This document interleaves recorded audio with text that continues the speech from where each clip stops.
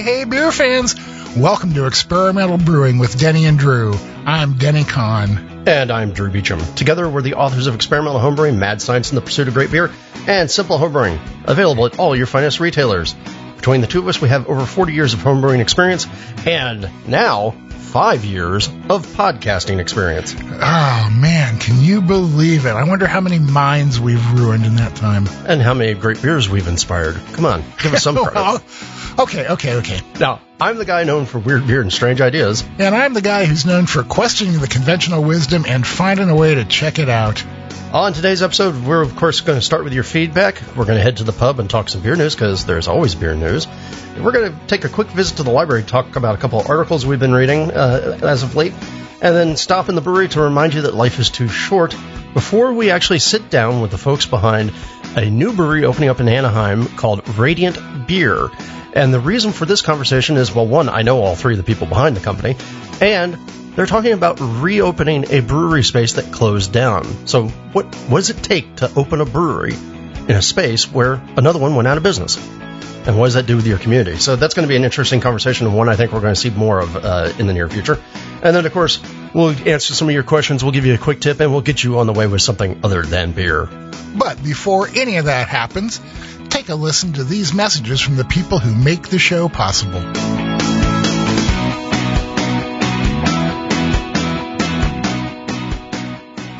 This episode is brought to you by Craftmeister and BTF Iodophor. When you absolutely, positively need to make every surface clean, bust out the cleaners with professional power and homebrewer safety.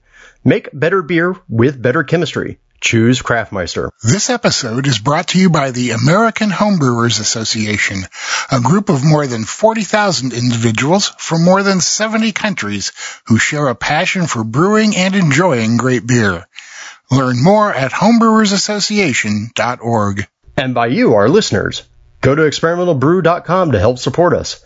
Click on the Patreon link to donate whatever amount you'd like to help support us and our charities. Click on the Brew Your Own magazine link to subscribe to BYO. Or click on the HA link to join the American Homebrewers Association and receive a subscription to Zymergy magazine. Part of the proceeds from those go to help support the podcast. Thanks for your support.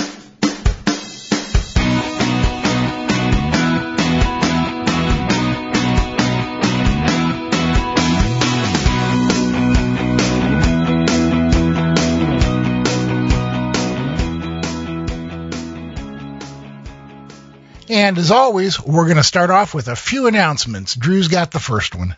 Yeah, so our main announcement is, if you didn't catch it, there was an episode last week of the Brew Files all about the Maltose Falcons Late Fair winners, where I break down 3 recipes that won Best of Show, first runner-up, and second runner-up.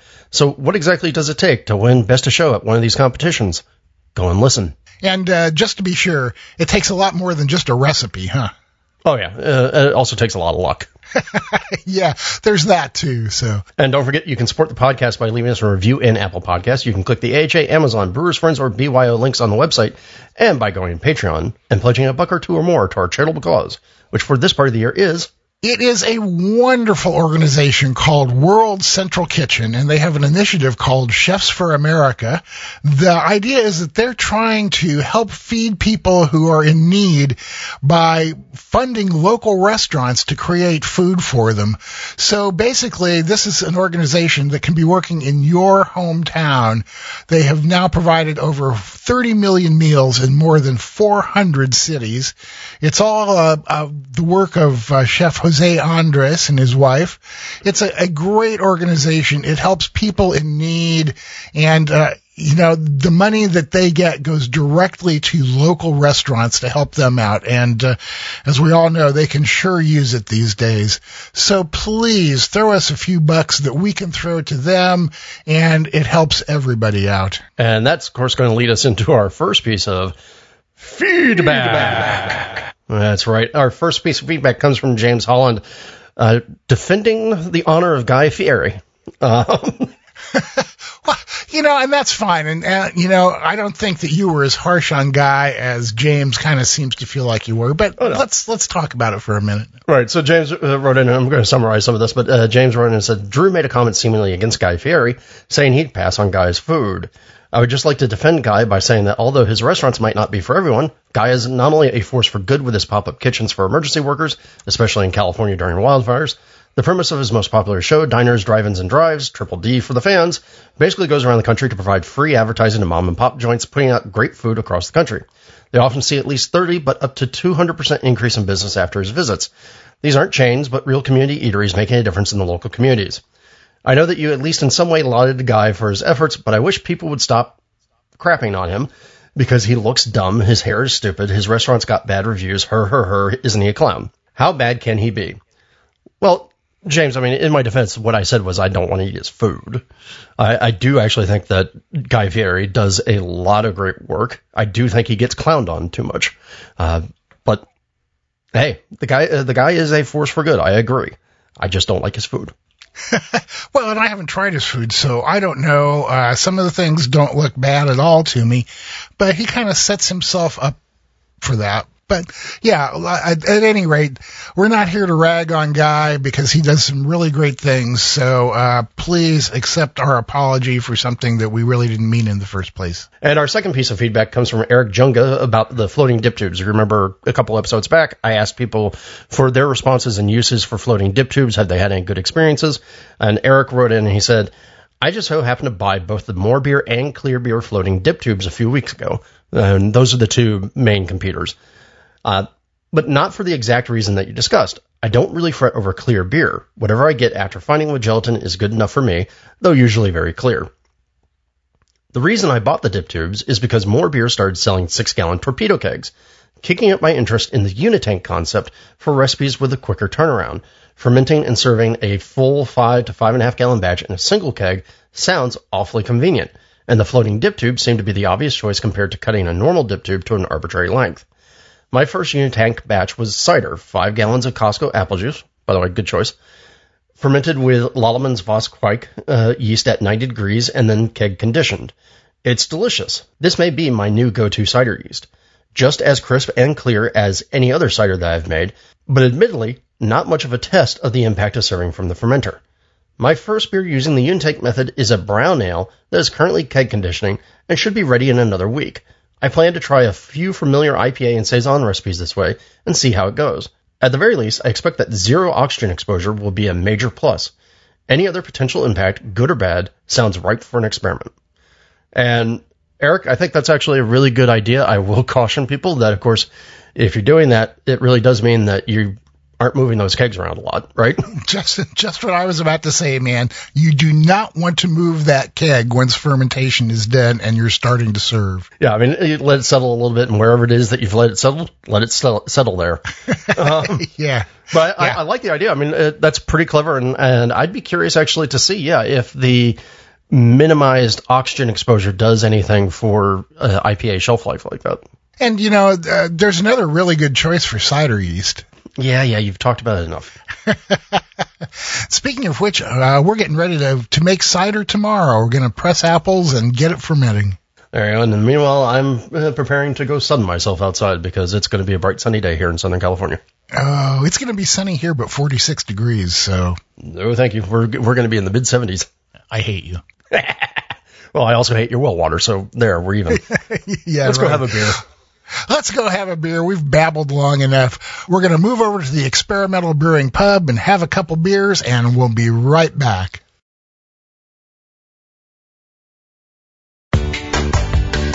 When I'm done brewing, I want to be done brewing, not waiting around for my wort to cool. With the Hydra, the Corny Pillar, and the other great chillers from Jaded, I can be done when I'm done. No more waiting 20 minutes for the wort to cool enough to add Whirlpool hops. No more messing with cleaning and sanitizing counterflow or plate chillers. With the super fast immersion chillers from Jaded, you can chill your wort in minutes without all the hassle. Jaded chillers aren't just works of art, they're the fastest, most effective chillers you can buy. Check them out at jadedbrewing.com. Yakima Chief Hops is a 100% grower-owned global hop supplier located in the Pacific Northwest, with a mission to connect family farms to the world's finest brewers. With their new online store, YCH products are now available wherever brewers choose to shop. Browse the aisles of your local homebrew store or buy direct from YCH at shop.yakimachief.com. Also, experience the new YCH Mobile Solutions app, a free, sustainable alternative to the popular hop variety handbook with information on more than 120 hop varieties to help you make the best beer possible. Available now in the Apple Store or at Google Play.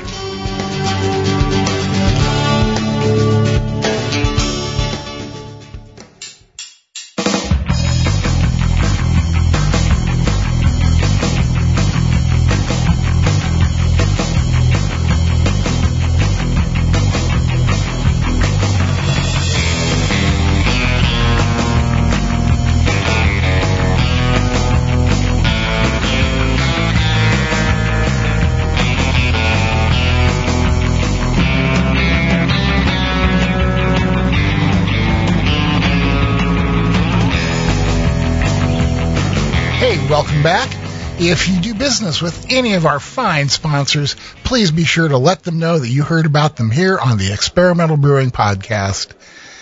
Now, we are sitting here in the Experimental Brewing Pub at the corner of Everywhere and Nowhere in cyberspace, and we're having a couple beers. And, Drew, you're having a beer with some special meaning, huh? Yeah, so we touched on this in, I think, the last episode, but, the homebrew community lost Mike McDole last month.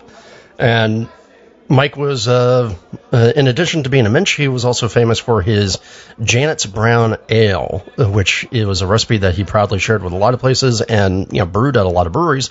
And right now, a lot of breweries are actually making versions of the beer, including Russian River. And Russian River is putting it in cans and shipping it all around California.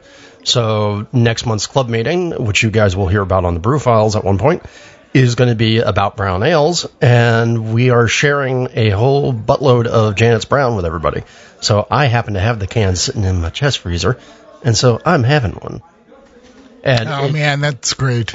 And it's everything that you'd want in sort of a bigger American brown ale, right? It's got that nice hop character along with a nice nutty toastiness that I want in a brown. It's just a damn fine beer. Yeah, man, it really is. I brewed a batch. Actually, I've only brewed one batch because it's so close to my no-tie brown that I figured, hey, what the heck, I might as well just stay with my own recipe. Sure. And for you, Mr. Mann? I am getting into the holiday mood with a Deschutes Jubel Ale. Now, we know that the recipe, well, maybe you don't know, the recipe does change a bit every year, kind of like around the same general concept. In some ways, you could say that the basis of it was an English IPA, but it's not exactly that either. So let me just kind of run it down. It's a 6.7% beer with 65 IBUs. It's full-bodied without being hard to drink. It is not overly sweet, but it's not bitter either, despite the 65 IBUs. It's a really, really a well-balanced beer. I know you hate that word, but I said it anyway. It's made with pale crystal, extra special carapils and roasted barley, and it's got quite the hop complement: Bravo, Cascade, Delta, U.S. Tettnang, and East Kent Goldings. Now, one of the malts in there was extra special, and I'm not real familiar with that, so I went and looked it up. It's a Briess malt that they say is kind of like a hybrid malt, using a special proprietary drum roasting process that develops both caramel and dark roasted flavors.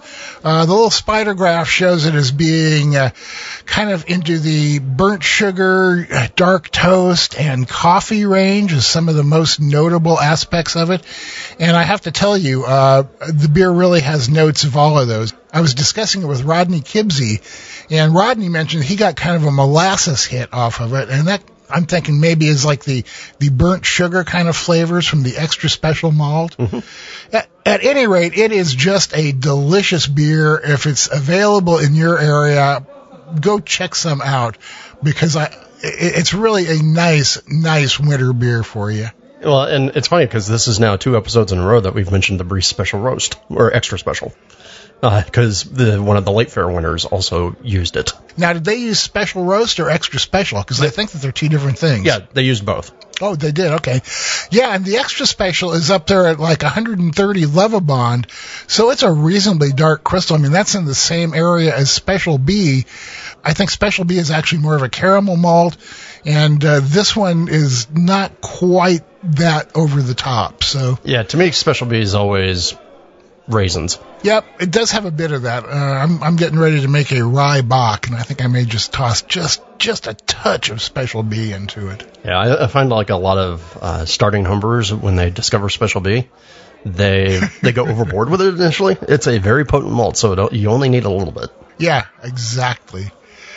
Okay, so let's get on with things and talk about the beer life. Yeah, so you all will remember in the last episode we talked about how Guinness was launching a non-alcoholic stout, right? And they're Guinness Zero.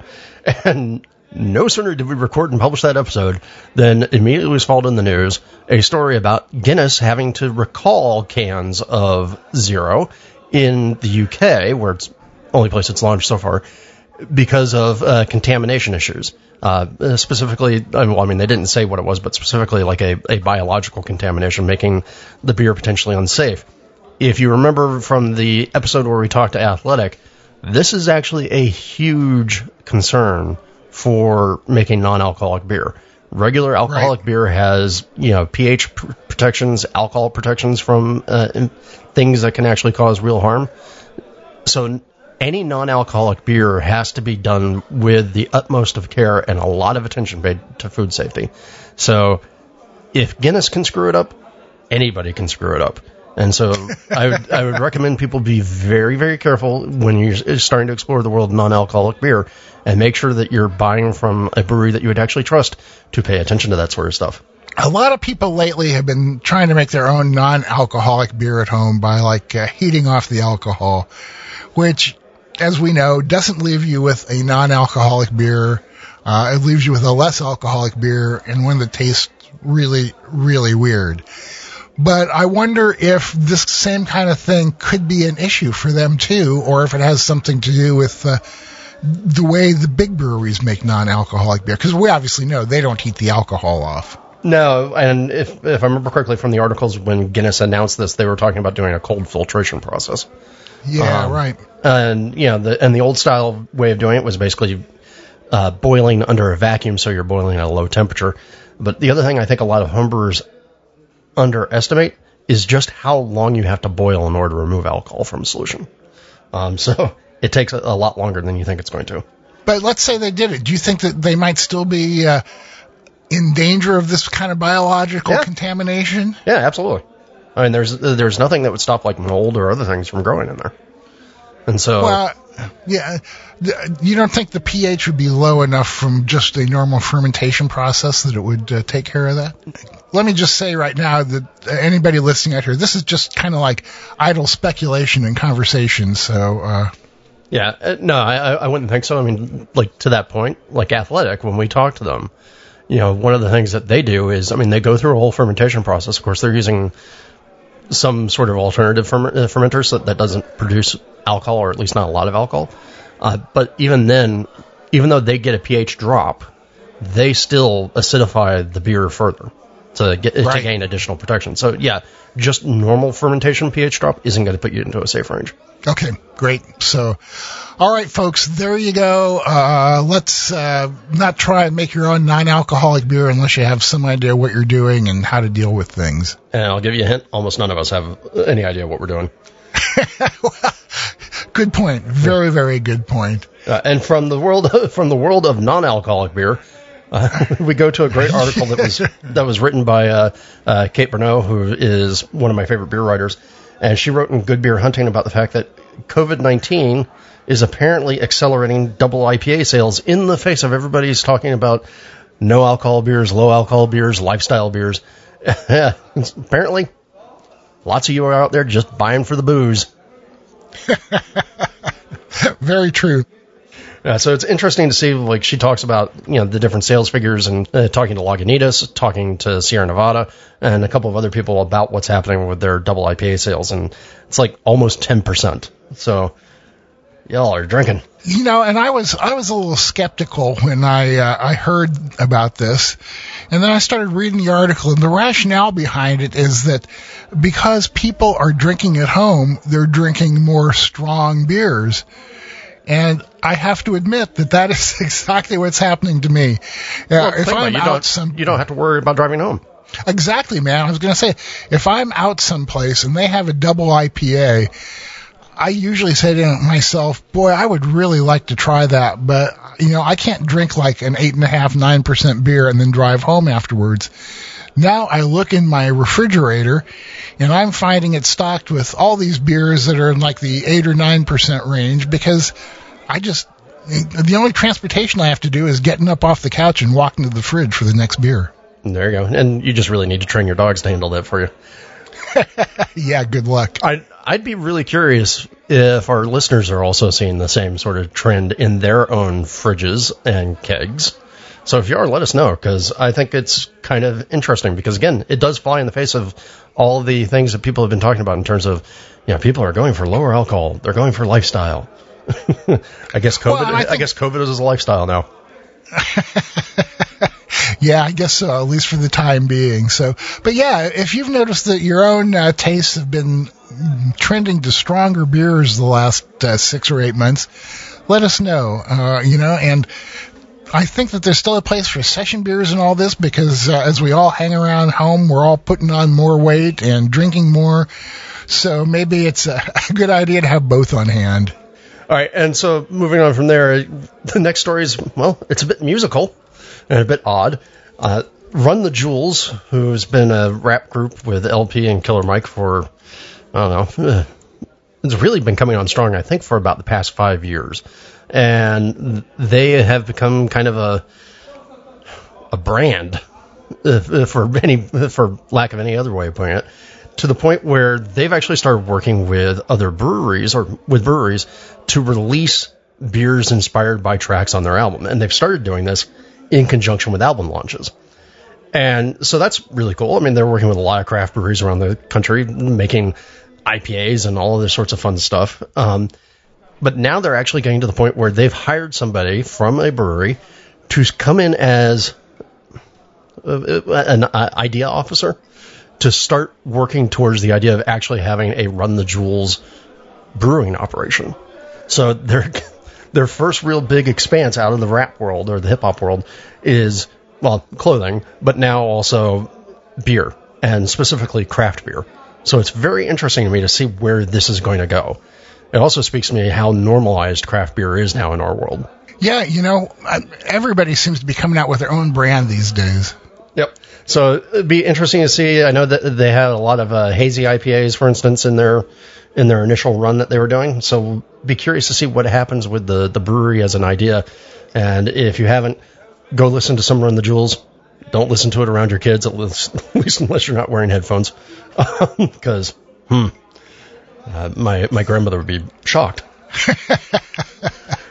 And probably the big story this week is Shelton Brothers, one of the major importers of European and especially Belgian beers into the U.S., has shut down precipitously. Yeah, their banks called in their loans. Basically, they had seen some reduction in their financials over the past couple of years because, of course, the rise of local craft breweries, the drink local movement has kind of cut into some of that, and the bank finally called in their loans and has basically forced them into bankruptcy. So pretty soon this is going to get liquidated and nobody knows what's going to happen. And part of the reason why I want to mention this is, one, if you've ever gotten into good Belgian beer or even like, say, Norwegian beer that makes it over here or Italian beer, look at those labels. A lot of times they will say imported by Shelton Brothers in Massachusetts. And they did a hell of a lot of work to sort of build up a good beer culture here in the U.S. and giving us an opportunity to get educated. Now, of course, the Shelton Brothers do have a bit of a reputation in terms of being cutthroat, and so there are some people who are kind of gloating over their bankruptcy, but I do think it's a big loss. It's also not just a loss because of what they do in terms of the beers they import. They've also served as like the exclusive distributor for Saint Somewhere Brewing Company, Anchorage Brewing Company, Jolly Pumpkin. there's a lot of these more niche-y type breweries that part of the reason that they exist and part of the reason they've been able to really exist is the distribution arm of Shelton Brothers being able to spread their beers out across a very, very wide territory. So we even have a couple of our craft breweries that are going to really feel this as a loss. Now, the real question is going to be, what's going to happen to those assets?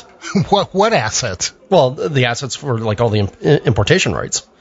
I mean, those are contracts. Those are assets. So somebody's going to come in and scoop it up. It'd be great if somebody scooped up the whole dang portfolio. But more than likely, what I can see the banks doing is sort of tranching it out and selling it off piecemeal. Yeah, it's going to be real interesting to see where this story goes, man, and see how it impacts our ability to actually get all the beers we love. I know that my heart fluttered when I read this because it's like, I can't get West Mall Triple anymore. Right, and the other thing is we lose the festival as well. And I don't think you've ever been to the festival, but I have. And the festival was so named. It was the Shelton Brothers Festival, and it was a chance for you to be able to try some of the best beer, and they bounced it around from place to place. So when I went, it was here in L.A., and it was held in a beautiful warehouse down in San Pedro, right next to where Bowery West is now. And it was a great thing, and it was a fun time. But that's gone as well. It makes me a little sad. It's definitely the end of an era. It is an end of an era, and I'm going to be real curious, like I said, to see where it goes from here. Absolutely. And speaking of the end of an era, everybody's favorite hipster American macro brew brand, PBR, Pabst Blue Ribbon. Well, one of the things that people have always chided people about drinking PBR is that Pabst doesn't even have a brewery anymore, right? And that's true. Pabst hasn't had a brewery until now. They just agreed to terms with Miller Coors to buy a plant that Miller Coors was shutting down. Now, you guys may remember there was a lot of lawsuits going back and forth a couple years ago because Pabst had previously tried to buy a Miller plant in, I want to say, Eden River, North Carolina. I think it was North Carolina. Yeah, I don't remember. I just remember that they tried to buy another one. Yeah, and Miller basically turned around to Pabst and said, okay, fine, but for $450 million. And then lawsuits jumping around everywhere because, contracts. But this plant in Irwindale, which is right off the 210 freeway, it's visible anytime that you're going east-west across the north part of L.A., they were shutting it down, and they've sold it to Pabst for $150 million, and which brings Pabst actually back to Los Angeles, because one of the last breweries that Pabst had was also here in Los Angeles, just in downtown, and now it's an arts complex. It is very interesting that Pabst is finally going to have their own brewery again after all these years. Yeah, and it'll be interesting to see what that does for like all the other legacy brands that the Pabst company owns, because I mean they own a ton of them, like Hamm's and Schaefer's and Schlitz and all the grandpa Pearl, beer names. Do they own Pearl? I thought that they did. They might. I don't know off the top of my head, but it'll be interesting to see what happens because I know Pabst is also branching out into other things like THC-infused zero-alcohol beers and that sort of stuff. So now they've got a place to play. For whatever reason. There you go. All right, that's enough news. Time for us to get to the library. We're going to stroll over to the library, and when we come back, we're going to be talking about some of the things we've read recently, so stick around. From the Malt Innovation Center, Great Western Malting has released 2 new products. The first is Biscuit Rye, perfect for your next brewing or distilling experiment. It strikes a pleasant balance between toasted, biscuit-forward flavors and classic rye spice. The second is Light Munich, a long-requested iteration of their popular traditional Munich, which brings some sweet malty complexity and a hint of copper color to your next recipe. Look for it at your local homebrew store and request it if they haven't stocked up yet.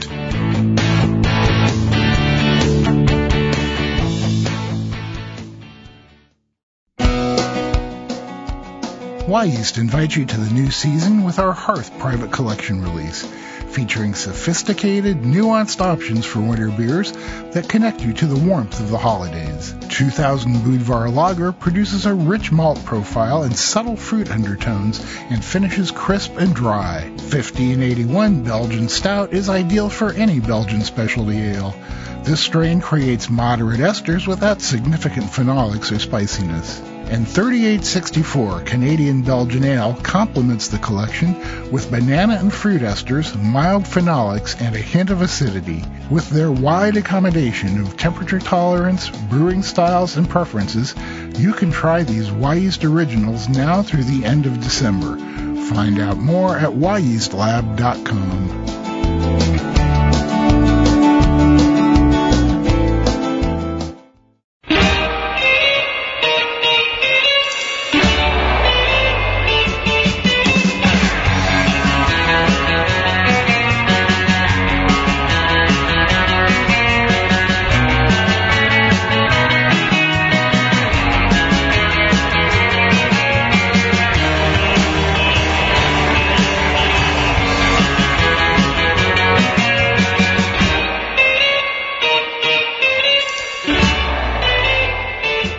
Welcome back, everybody, and, well, we're in nice, comfy chairs. There's the musty smell of paper, and, well, little digital bits all flying all through the room. Ooh, we must be in the library. We must be in the library. I almost got hit. Well, hey, it's going to happen sometime. That's so right. I got a couple of articles that we want to talk about, one new and one old. The first one is actually from VinePair, and it's all about sort of two new hop techniques, because, of course, in this day and age, what do we need more of? More hop techniques. That's right, man. You just cannot have enough hops or techniques for using them. Right, and so this article I thought was very interesting because the first one that's talking about is still not very practical from a homebrewer's perspective, but it is kind of a cool thing. High density hop charge, HDHC, which I guess is coming out of Other Half Brewing over in New York. And Denny, you want to talk a little bit about the process? Well, yeah, I mean, it's kind of vague, but we'll give you what we know, and hopefully somebody can find out more about it. Basically, it involves the use of a liquid product called Incognito that is they call it a flowable hop flavoring liquid that reduces the amount of beer lost when brewers use pellets, cranking up the hop flavor. We kind of were discussing this, and about the closest we can really think of is it might be something in the vein of like a liquid cryo hop, but we have no idea how it's really made or anything like that. But it's used in conjunction with T90s, cryo hops, other hops, and they say the three products are clean, bright, and powerful, and have a flavor impact that is equivalent to 15 pounds of hops per barrel. Now, they don't tell you how much they're using that's equivalent to 15 pounds of hops per barrel. But really, this liquid used in conjunction with other hops is supposed to really, really bump up the hop flavor and aroma in the beer. They're excited about getting what's bigger and bolder, they said. So, it's an interesting thing to keep your eyes out for. There are beers out there, specifically from Other Half, made with it. So, if you can get a hold of some, you might want to give that beer a try and see if you can tell what this stuff does. Yeah, I mean, to me, it just reads like what this is the Incognito product is just a way to try and get more hop flavor, more hop aroma, more hop into a beer, minus all the vegetation, right? And do it in a way that's very easy to use. And so this is really just, all right, let's combine this together and get more. Now, I know Incognito is not available at the homebrew level yet because the stuff's still in the hands of the professional brewers. And it's like $510 for a jug of this stuff. But if I read correctly, Yakima Valley Hops is actually getting ready to try and make a homebrew-sized packaging. So it may come to the homebrew level before too long. Well, I don't know if I'd go as far as saying before too long, but it may come to the homebrew level eventually. In the meantime, we're really going to be keeping an eye out to try and learn more about it and what it is and how it does what it does. And the second technique discussed in the article actually kind of brings me back to my childhood in the South, and the idea of chewing tobacco, just a pinch between the cheek and the gums, because it's a technique called dip hopping. And again, this is just speaking to people trying to find more ways to add hops in more places. But this one is, effectively it looks like a longer, cooler whirlpool hop edition that's held warm for a while and then fermented, or all the material is taken over to the fermenter and, fermented with, right? So biotransformation, that sort of good stuff. But, Denny, walk them through it. Yeah, so basically what it is you put hops into the whirlpool at 150 to 170 degrees, and you leave them there for a few hours before chilling and pitching the yeast. Apparently it showcases the linalool and geraniol from these hops, and it prevents the introduction of myrcene, which is piney and dank, so you get the very bright citrusy tropical characters out of the hops by doing this. It's a very interesting technique, and especially for linalool and geraniol, which are, I think, a couple of my favorite oils from hops. There's a company in Fargo, the Drecker Brewing Company, and they make a beer called Tune Dip, which I just love the name on. The beer is described as dip hopped and double dry hopped double IPA with Mosaic, Citra, and Eldorado. I once almost accidentally did something kind of like this. I was chilled down too fast and went to put in my whirlpool hops, and the beer was down to 120 degrees. So I've kind of seen the effects. If you're doing it in the 150 to 170 range, there's a pretty good chance that pasteurization will be taking place, so you don't really have to worry about what's on the hops.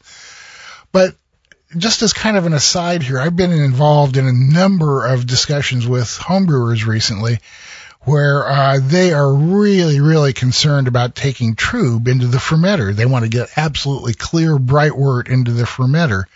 That has never been an issue for me. And you can see from this that the whole idea is to get those dipped hops into the fermenter also. So for those of you who are really freaked out by trub in your fermenter, then this is not anything you're going to want to do. I thought what was interesting was, as I was reading about this technique, realized when I'm doing no-chill brewing, I'm kind of effectively doing this dip hopping when I do my IPAs this way. Because what I've always done, and people, you can go back and listen to my experiences in the show, is I've always just taken the IPA wort straight into the cube, let it chill down until it hits about 170, and then hit those hops in there, seal the container back up, and let it sit overnight in order to chill down, which means it's spending a good long time in that 170 to 150 range, floating down. So yeah, well, I think that I've been dip hopping.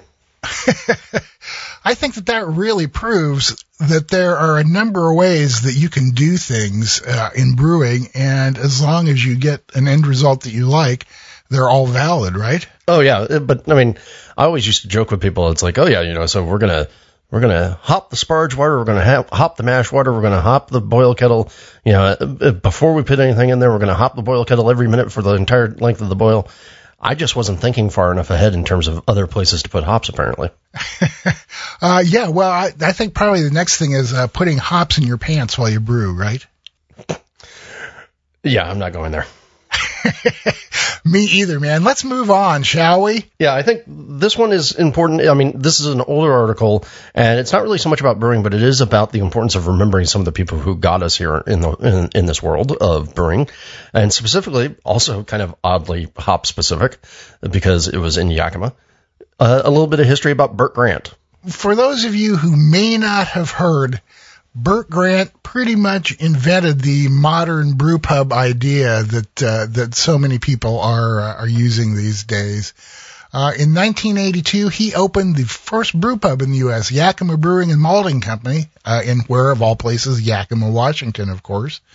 One of his favorite beers was his session beer that was called Grant's Celtic Ale, but he was also a bit of an irascible dude. He had his own ideas and liked to spout them, like somebody else I know.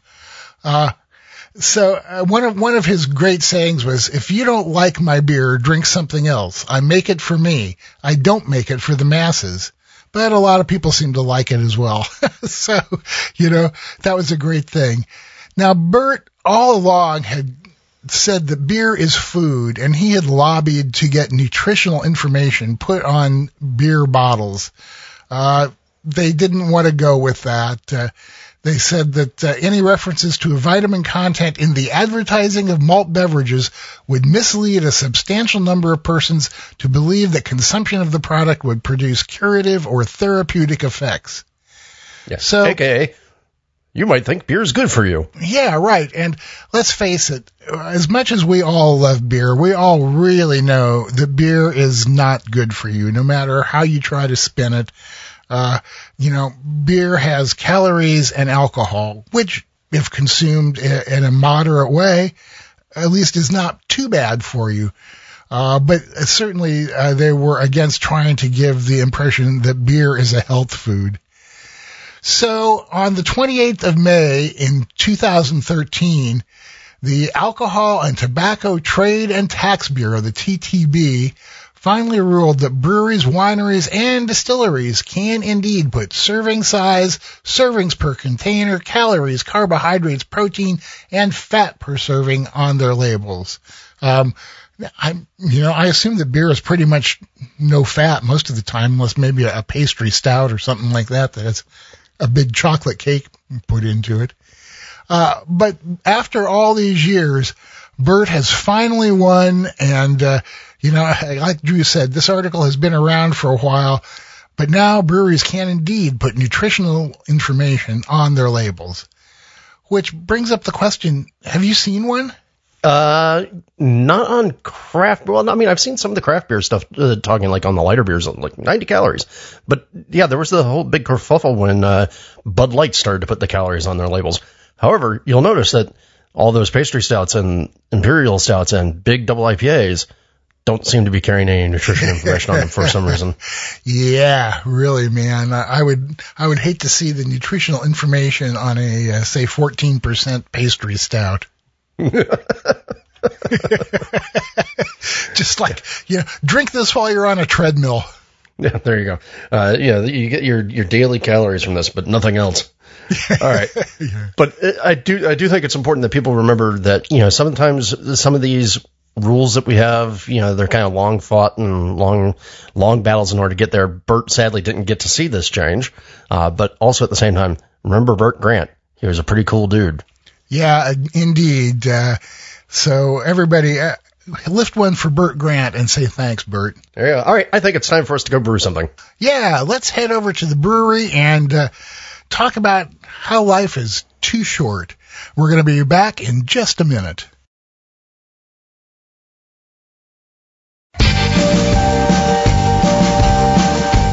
This episode is brought to you by Brewers Publications, publisher of Historical Brewing Techniques, The Lost Art of Farmhouse Brewing. Purchase your copy of Historical Brewing Techniques at brewerspublications.com.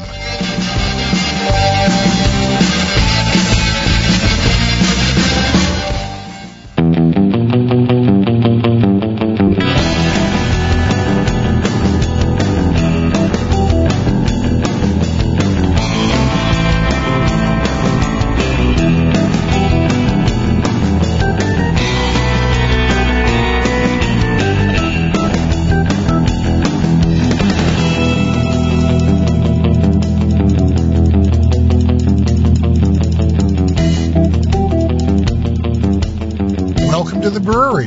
It's nice and steamy in here from the kettle going, and we are brewing and talking about brewing. So, Drew, you brewed anything interesting lately? Well, I did finally brew that root shoot malt saison that I was doing. You remember the one with the forager yeast? Sure. So that's bubbling away, and I think during this upcoming holiday week, I'm gonna try and tackle some additional beers because I need some IPA. I know you don't have that problem. I do. No, I'm well stocked on that. Yeah, so I need to do an IPA, and I think I want to make something nice and strong and Belgian-y. Oh, maybe break out a quad. Well, you know what, man? My next two brews up are a triple, the West Coast Mall, which I just absolutely love, and then follow that up with something in the vein of a Rochefort 8. So I think we're thinking in the same direction here. Yeah, why not? It's about that time. Yeah, really.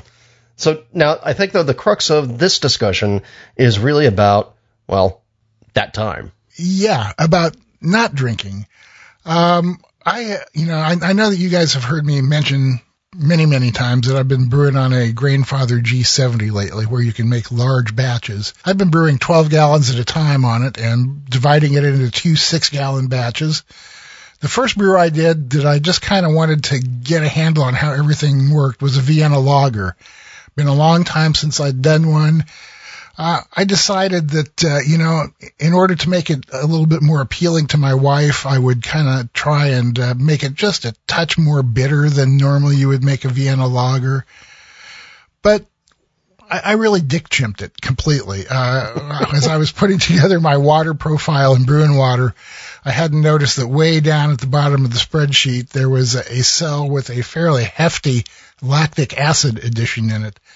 So I was sitting there adding baking soda and pickling lime and stuff into the water profile, thinking to myself, boy, this is weird. I never need to do this. But I wasn't aware enough to figure out why that was happening, and it was all to counteract that lactic acid. So the beer was not terrible. It was probably drinkable. It was a little thinner bodied and maybe a little spritzier. That's, and I don't mean in terms of carbonation, maybe just a little sharper tasting than I really would want it to be, due to all the mineral additions. And I discovered that as I was drinking this beer or going for a beer, I would pull any other tap but the Vienna lager. And it got to the point where I had to face reality. I had to reclaim some space because I've been brewing these big batches. And I dumped like 11 of the 12 gallons of the Vienna lager, not because it was bad beer, but because I was not enjoying it. And this kind of goes back to what we were saying about beer not being a health food. If you're not enjoying what you're drinking, what's the point, right? It's not health food. It's not going to make you thinner or better looking, except in your own head.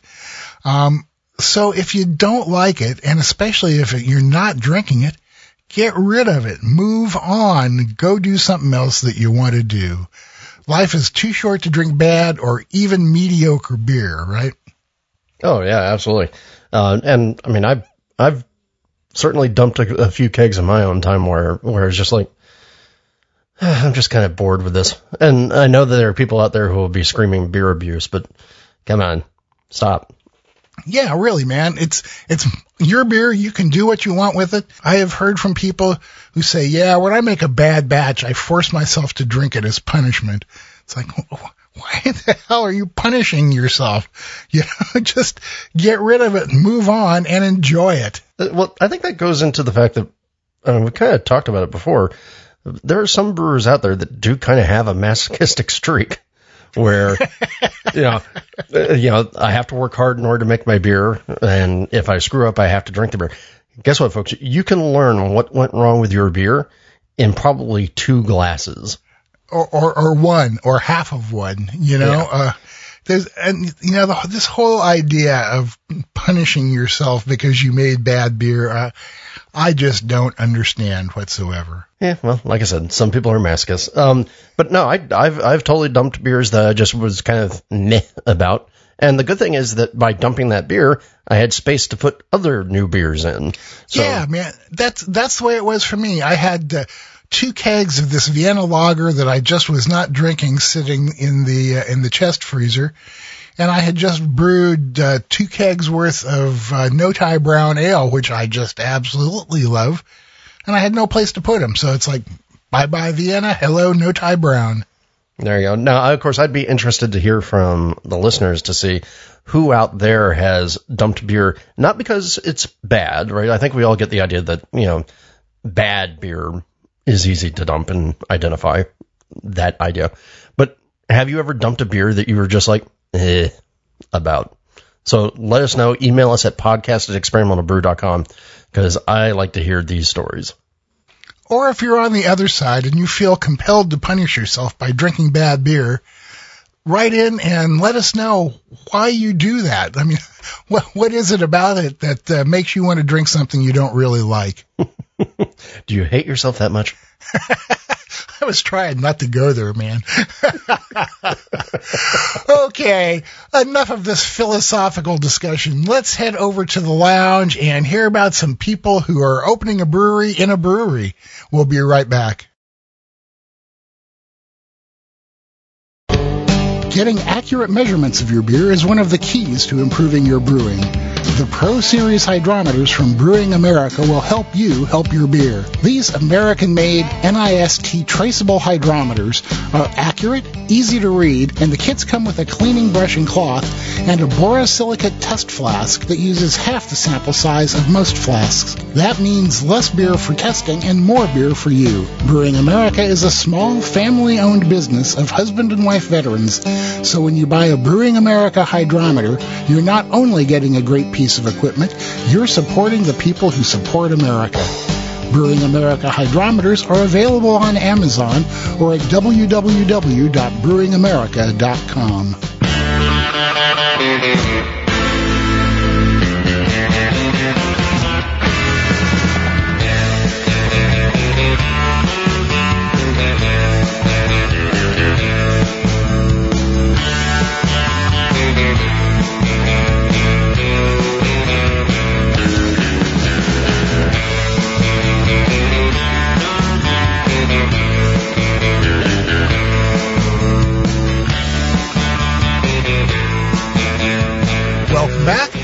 We're over here in the lounge. We're taking it easy. I wish we could say that we're having beers, but at least I'm not yet. But Drew had a chance recently to talk to some friends of his who are opening a new brewery in an old brewery. Yeah, so here's the story. I got three of my friends that you're going to hear from in just a couple of minutes, who are all alumni of working at the brewery, right? So BRUERY in Placentia, California. And they've been around the beer industry now for quite a while. And they got an opportunity to start their own brewery, right? That's the dream. If you're working in the brewing world, at some point you're sitting there going, someday I'll have my own place. And they actually got a chance to be able to put together a brewery plan and whatnot. But here's why I'm talking to them. Because this is going to be a story I think we're going to see more and more of coming up. They are actually opening up a brewery in a now closed craft brewery. So one brewery went out of business and they bought the facility and are reopening in there. There are some unique challenges in that whole process. Things just aren't the same as like, hey, I've got a brand new space to build out. There's now other additional challenges. So I'm sitting here and I'm talking with the folks from Radiant Beer all about the challenges of how to actually open up a brewery in a place that already existed as a brewery. So sit back, grab yourself a beer, unless you're driving, and let's listen to Drew talking to the people at Radiant. I have a trio of people today. It's not very often that we have more than one guest, but I figured that this was a special story. Why don't we go ahead and go around the table and introduce yourselves? And Jonas, you want to start? Yeah, so I'm Jonas Nimura. I'm the managing partner for Radiant Beer Company. We're working right now to get the doors open here as quickly as we can. There. And Mr. Bell. Yeah, I'm Andrew Bell. I'm the director of brewing operations here at Radiant Beer Company. Yeah. Pleasure to be on the show. Yeah, I remember when you were just starting as a home brewer. Yeah, quite a few years ago at this point, yeah, the old Maltose Falcons meetings. Oh, yeah. And last but not least, Cam Biz. Hello, Chumby. Yes, I am Cambria. I am our director of marketing and pretty things that we do and create at Radiant Beer Company. Thank you so much for giving me an excuse to have to talk to you again. Oh, well, it's always a good thing to have an excuse to talk. Especially with great nicknames like that. Oh yeah. Yes. Yeah. For listeners who haven't realized, I've known you all for a while. Cambria and I used to always hang out and have lunch. So that's right. Lots of nicknames, lots of stories. I know we're not getting into them. With lots of other interesting characters that would also participate in lunch. Yes, indeed. All right, so let's get some story established here, because you all have been in the beer industry for quite a while now, but you all share a common background, and that would be the brewery. The brewery. Brewery, yes. Yeah, I don't know how you get that UE sound in there, so it becomes very clear. So the brewery in Placentia, California, founded by Patrick Rue. Let's go through real quick. What were you guys doing there, Jonas? Yeah, so I mean, my longish, but hopefully not too long story of getting into beer was I was working as a paralegal in New York City and realized I didn't want to go to law school and didn't want to continue down that path. So I had started homebrewing during that time and really liked that concept. Moved down to New Zealand and was lucky enough to get a job at a brew pub doing assisting with making real ale down there, and loved it and realized I wanted to keep pursuing that when I got back to the States, and was fortunate enough to get a job at Left Coast down in San Clemente. Mm-hmm. And while I was there, I met up with Patrick as he was just getting started with a brewery, and was fortunate enough to have him offer me a job. I asked him for a job after a BJCP exam at the brewery, and came on and started helping out around the brew house. There's just, a couple of us, Tyler and myself, really, and Patrick at that time. Started helping around with, assistant brew, packaging, all that stuff. And then over time quickly became apparent there's going to be a need for someone to handle the distribution within the business, and started focusing on that. Ran the distribution program from, a couple of markets up to, I think we're at 32 at the top of the peak there. Mm-hmm.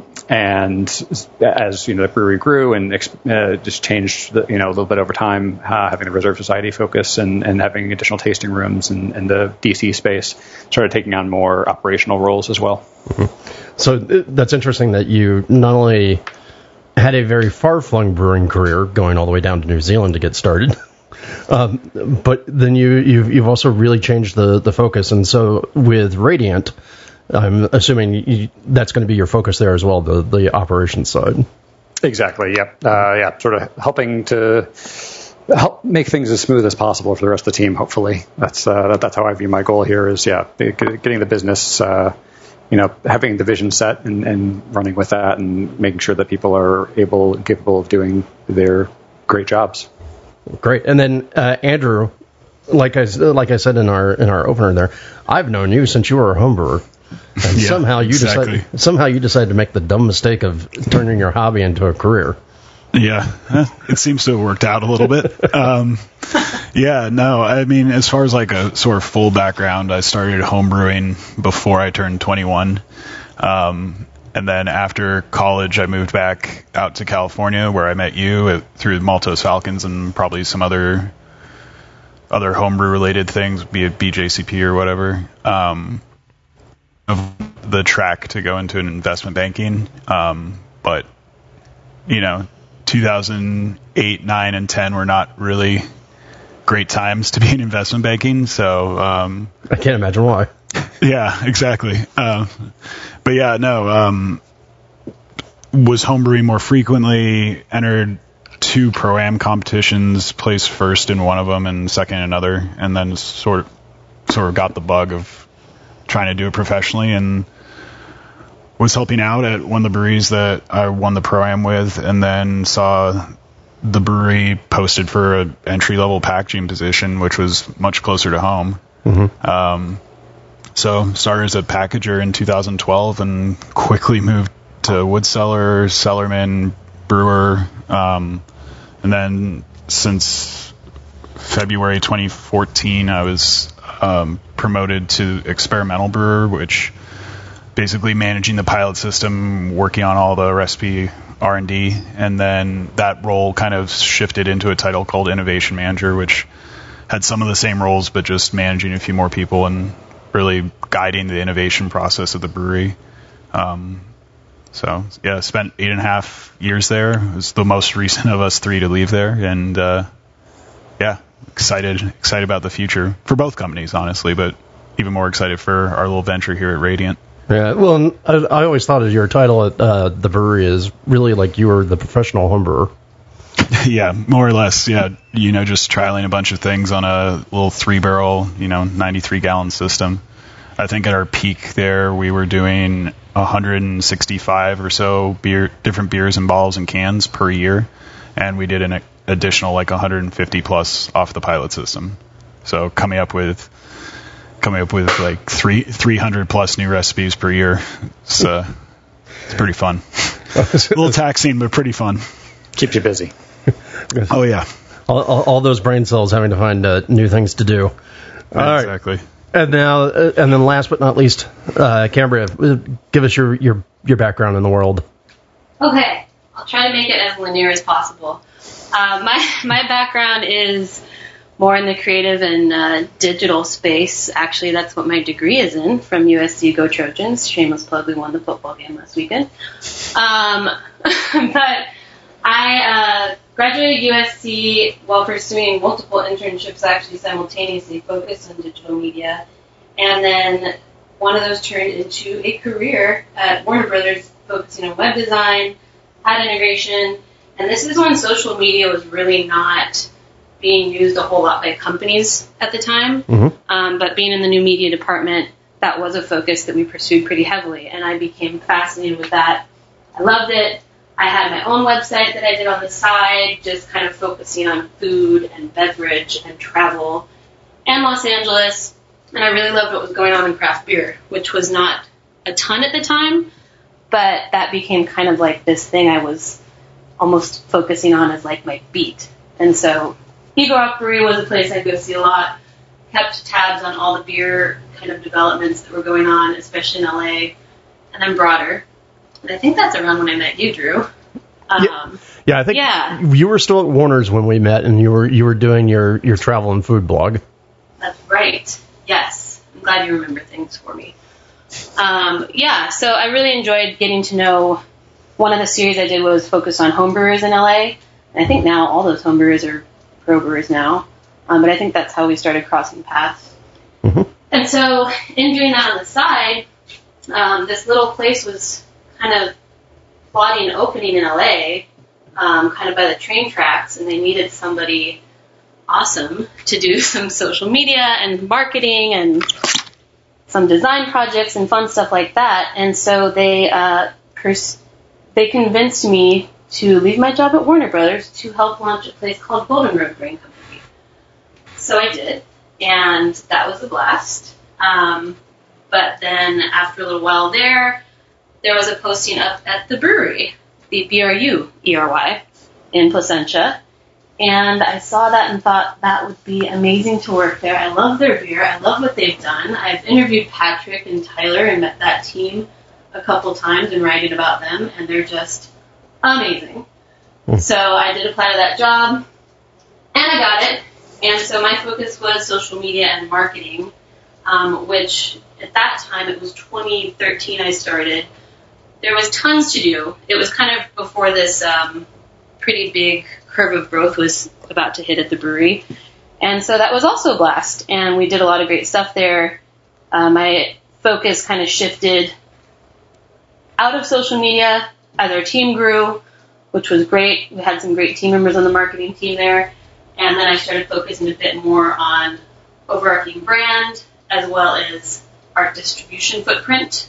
So I started working more closely with Jonas over time. And as we were launching new markets, I'd go out there and represent our brand and talk about our marketing and how awesome we are.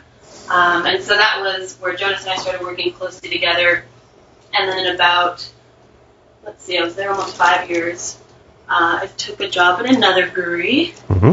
And I'll just fast forward and say, I'm happy to be getting the band back together. Now, at Radiant, I'm kind of back to pursuing one of the things I like the most about working in beer marketing, which is the creative side, and getting this brand developed, breathing life into it, getting some color to it, and creating the personality of what our brand will be and all the beautiful cultural tenets that'll surround it. There's plenty of great stuff that we hope to do with this brand, and I know we have the right people in place to make that happen. So I think that was my linear explanation, right? I think that worked perfectly. So let's actually talk about that then, because you guys are, launching a brewery is always a tricky thing, but you guys are launching a brewery during the middle of a global pandemic. That has to be a lot of fun. The best. It's the smartest decision ever, right? We're doing it. Well, so how did this come together? That's a great question.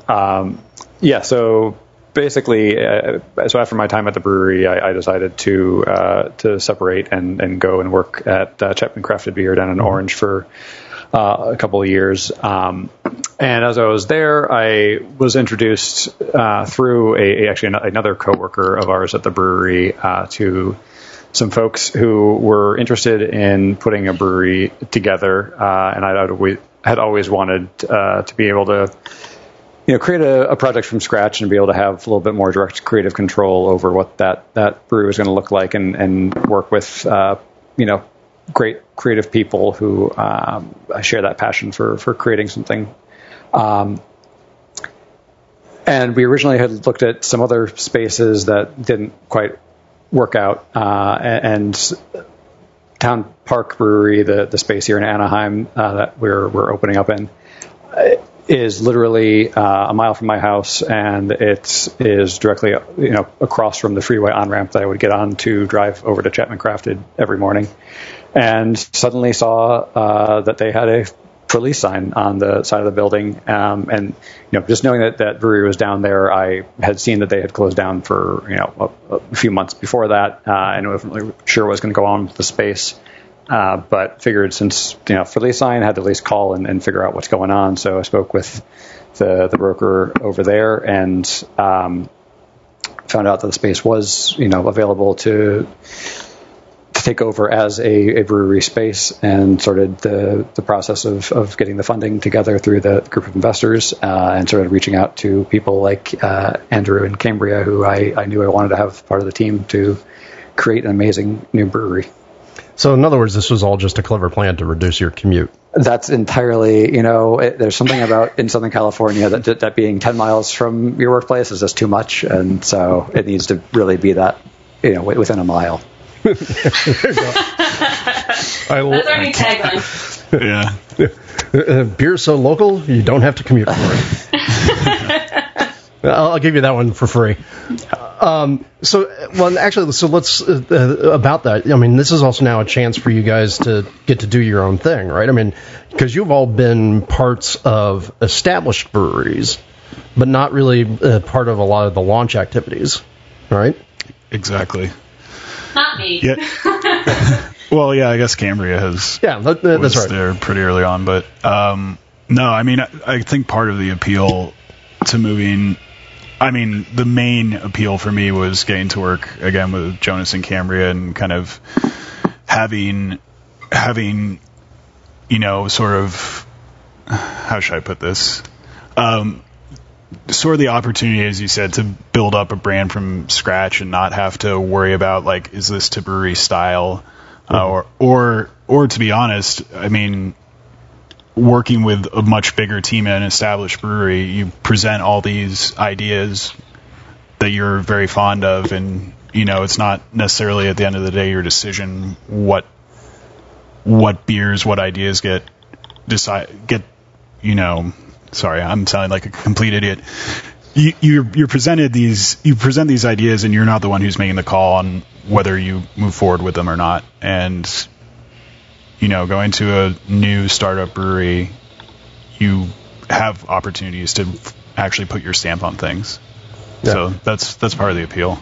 That's really poorly worded, but that was part of the appeal. Yeah, I think for me, I mean, I was the second employee at the brewery, and saw that grow over time, and loved those early days where it was, a couple of us just really doing kind of everything, and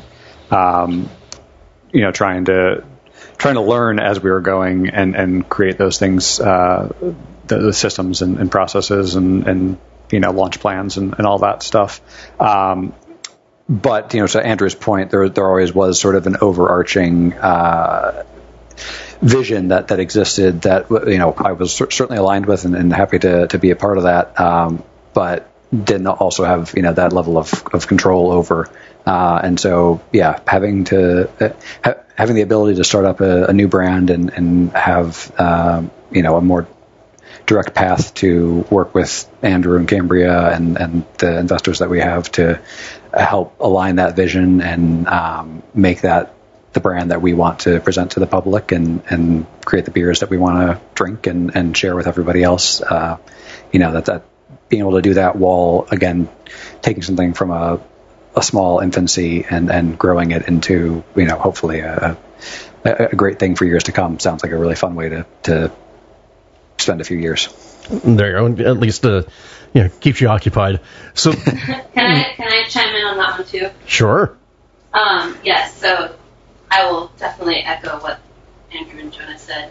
I've done a couple startup things in and outside of beer, and yes, the beer ones, I wasn't the one driving the crazy train necessarily. When I came into the picture, some of the breweries, though, I have worked with, they would be maybe a couple years in, but still be a bit in that startup mode. So there would be opportunities to really improve and build upon and help a brand evolve and grow. But what's especially exciting and different about this project is, yes, it is brand new, fresh, but it's working with people I have worked with before, and I kind of understand how they work. And there's this, not that it's not in other projects, but there is this mutual respect and understanding of our different areas of expertise and what we can expect of one another and how we can lean on one another. And that's something that's really fantastic and special in having this collective together, making a brand new project in a space we've worked before. So I really am admiring that, and that's fueling some really good stuff. Well, okay, and so let's talk, because you have the brand focus. Since you have the brand focus, what is it that you're looking at as the brand and the message for Radiant? Hold on, let me get my documents out. No. I'll speak from the heart on this one, and I think other people will chime in too.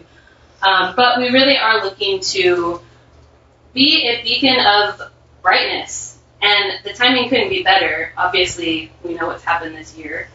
But the literal definition of Radiant is, one of them is, sending out light. Mm-hmm. And I love that, because that's what we need right now. That's what we needed even before this year happened.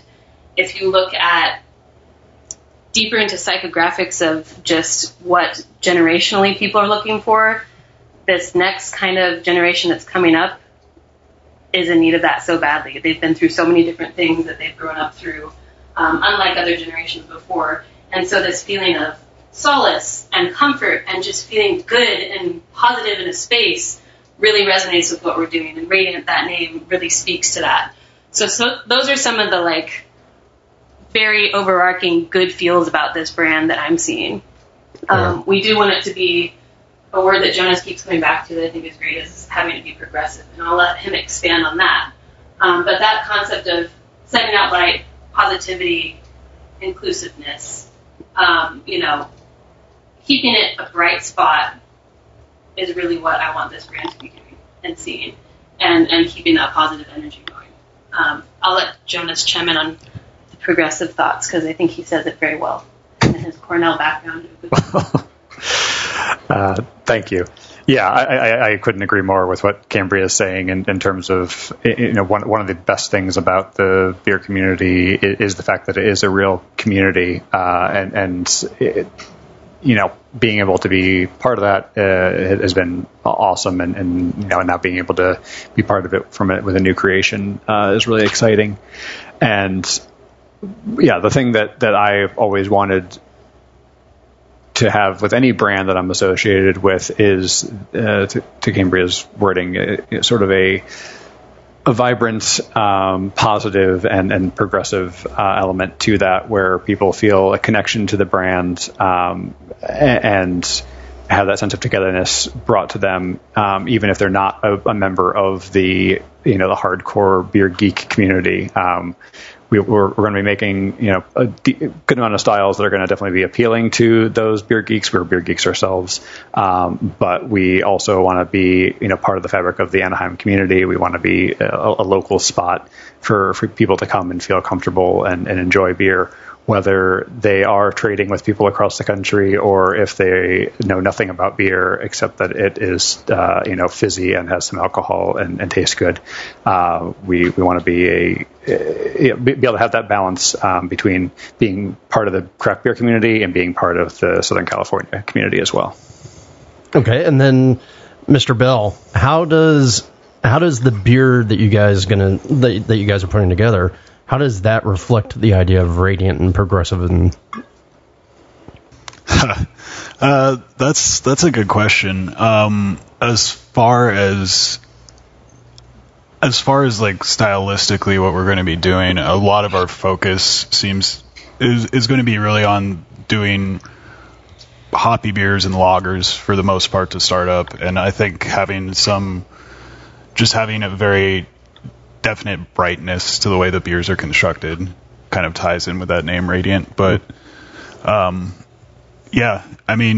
trying to put a little bit of a unique stamp on what we're doing here. But yeah, as far as tying into the name, I don't know directly how the recipes will relate to that, but as far as what we're doing, like looking to do stuff we like to drink, as Jonas said, so a pretty heavy focus on hoppy beer of all types and turbidity levels, as well as, like I said, lagers, just having all come from the brewery and having a pretty deep appreciation for barrels. There is going to be some big stouts going into bourbon barrels and probably some other strong beers, and then just sort of drinkable beers. We're talking about doing a wit beer that we might keep on year round, maybe changing out some of the botanicals seasonally. But yeah, well, I kind of just trailed off on that, but yeah. I can add something to that too. I think when we're having some discussions together, the three of us in a room talking about what kind of beers are going on the brewing schedule. Of course, Andrew's an amazing brewer and can pull these out like nobody's business. But when we talk about Radiant and our brand and what it's like when you're sitting on our patio having a beer, it may be that you're having this really approachable, easy drinking, not overly cerebral beer that you're experiencing and having maybe in greater volume. Or you might be having something that is a snifter of a very complex, difficult to make, in the sense of it's challenging to make because there's a lot of time invested in it, as well as ingredients and expertise. You could be having either of those beers in our space, and both of those do bring you back to this connected community. I think those of us talking right now, and maybe the people that will be listening, have all experienced what it's like to have easy drinking beer amongst friends and family, and what it's like to have the bottle share where you're pulling out the crazy awesome stuff that's ridiculously advanced and really cool and no one can get. Those are both wonderful experiences that can be very positive, and so we want to have the positive parts of both of those come together for us. And exactly. So the way we make those beers, we can approach that many ways, and sometimes we're like sitting here talking, do we want to get too much into the beer geekery side, because we do love that, but also we like drinking beers by the pool sometimes and just taking it easy. So we're going to find a way to balance that, and I think that can come from our line planning we're doing together, and then providing that to Andrew as insight for how he gets his ideas and experimental and straightforward stuff going. Yeah, like I was saying, yeah, we're planning on doing everything from the easy drinking simple to the very esoteric, but probably leaning a little bit more on off the bat beers we like to drink, but it will run the full spectrum. Mm-hmm. Well, and having had your beers over the years, I have full faith that you'll be able to pull that off. So, thanks. Let's pivot to the something, Jonas, that you had mentioned, having found this space. because this is a little different than the usual opening a brewery story, right? Most of the time you talk to people, I was a home brewer, and then I found this warehouse space, and I started building up the brewery, et cetera, et cetera. You guys are actually taking over a now defunct brewery, and you had mentioned them earlier, Town Park, and it's a different challenge. It's a different set of challenges. Although I suspect it's going to be a story we're going to be hearing more and more here in the near future. But what are the sort of unique challenges that you have in terms of trying to reopen a space? Yeah, I think that you're sadly very correct that there's going to be more opportunities for people to do projects like these in the near future. And there's certainly, we mentioned the starting up a business in the middle of COVID. Realistically, I don't think the space would have been available for us if it wasn't for that. Not in terms of the business closing down from COVID, but in terms of just having a lot of people looking eager to snatch up a built-out brewery space to start up with. If it weren't for the middle of a global pandemic.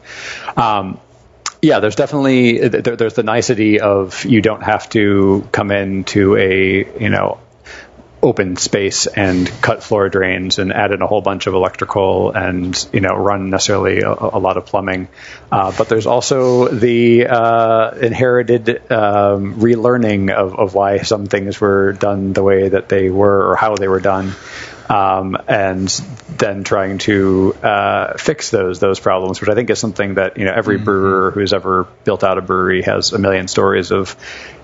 If I went back, I would definitely not have put the mill there. I would not have run that over there. Or I would have gone with a different floor drain or whatever. There's always those things that you learn as you start using that equipment, and we're having all of those at once. So Andrew can speak a little bit right now. Literally today, we have several folks out in the back right now that are installing our reverse osmosis filter, and Andrew can speak a little bit about some of the fun stuff that we've found with that process. Oh my goodness. Yeah. Key tip to anyone who's starting a brewery: use stainless for everything, please. Don't use. I mean, it might look nice, but we're having to redo the vast majority of the water drops to be compatible with the RO unit because almost all the water piping in this brewery was running copper, which is not compatible with RO, obviously. There've been quite a few things where it's like we can get by on doing it with how it's set up, but there's a lot of stuff where we've had to do quite a few fixes, and we're continuously finding more things almost every single day. Well, of course.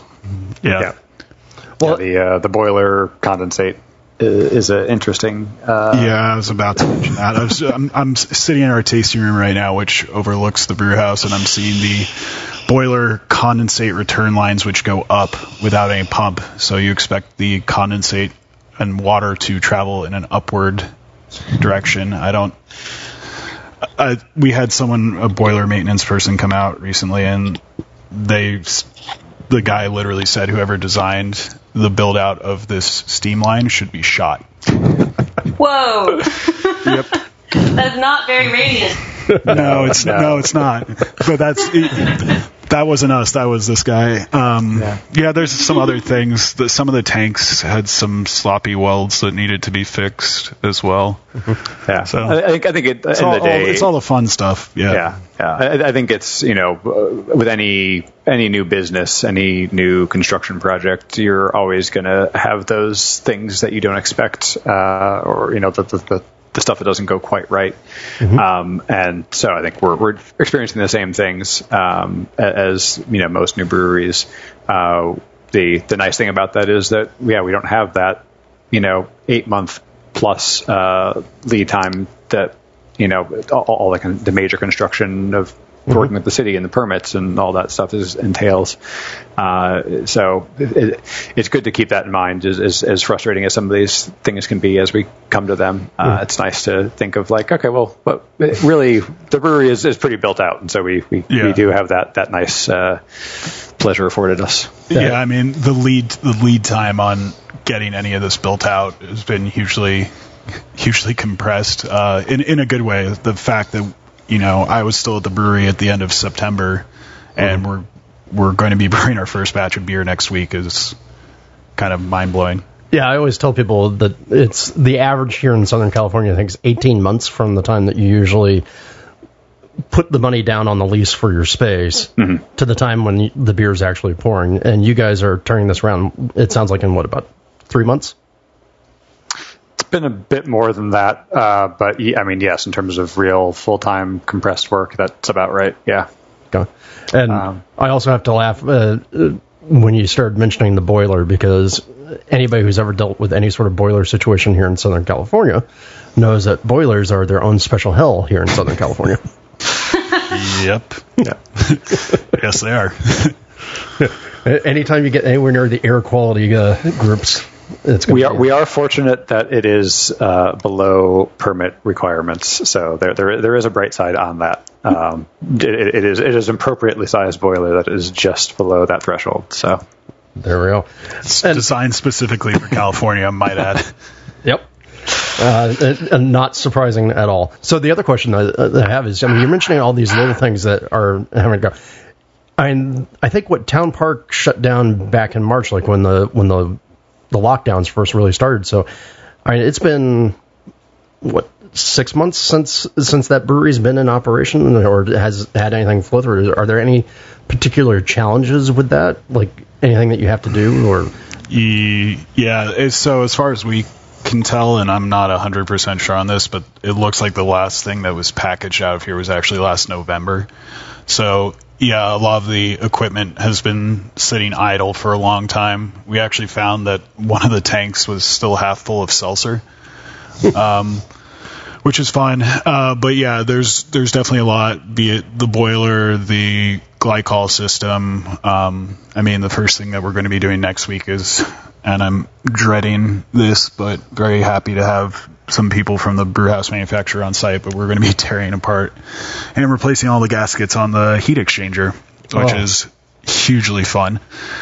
But yeah, no, there is a little bit of trickiness to restarting a facility that I don't want to say was abandoned, but was shut down almost a year ago as far as the brewing side of things. And I'm pretty sure the people, when they were shutting it down, were not expecting it to be shut down for as long as it was.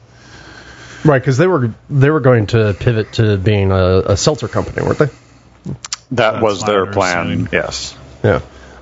Which makes sense then why you'd find a tank half filled with seltzer. Mm-hmm. Well, and I also have to imagine that, deferred maintenance is always a pain in any sort of facility. But deferred maintenance, I think, becomes even worse when it's a facility that's sort of going moribund. Because maintenance is hard work, and people who see a business shutting down aren't necessarily going to be wanting to put all that work in. Mm-hmm. So I imagine you're finding some of that as well. Yes. Yeah, in a word, yes.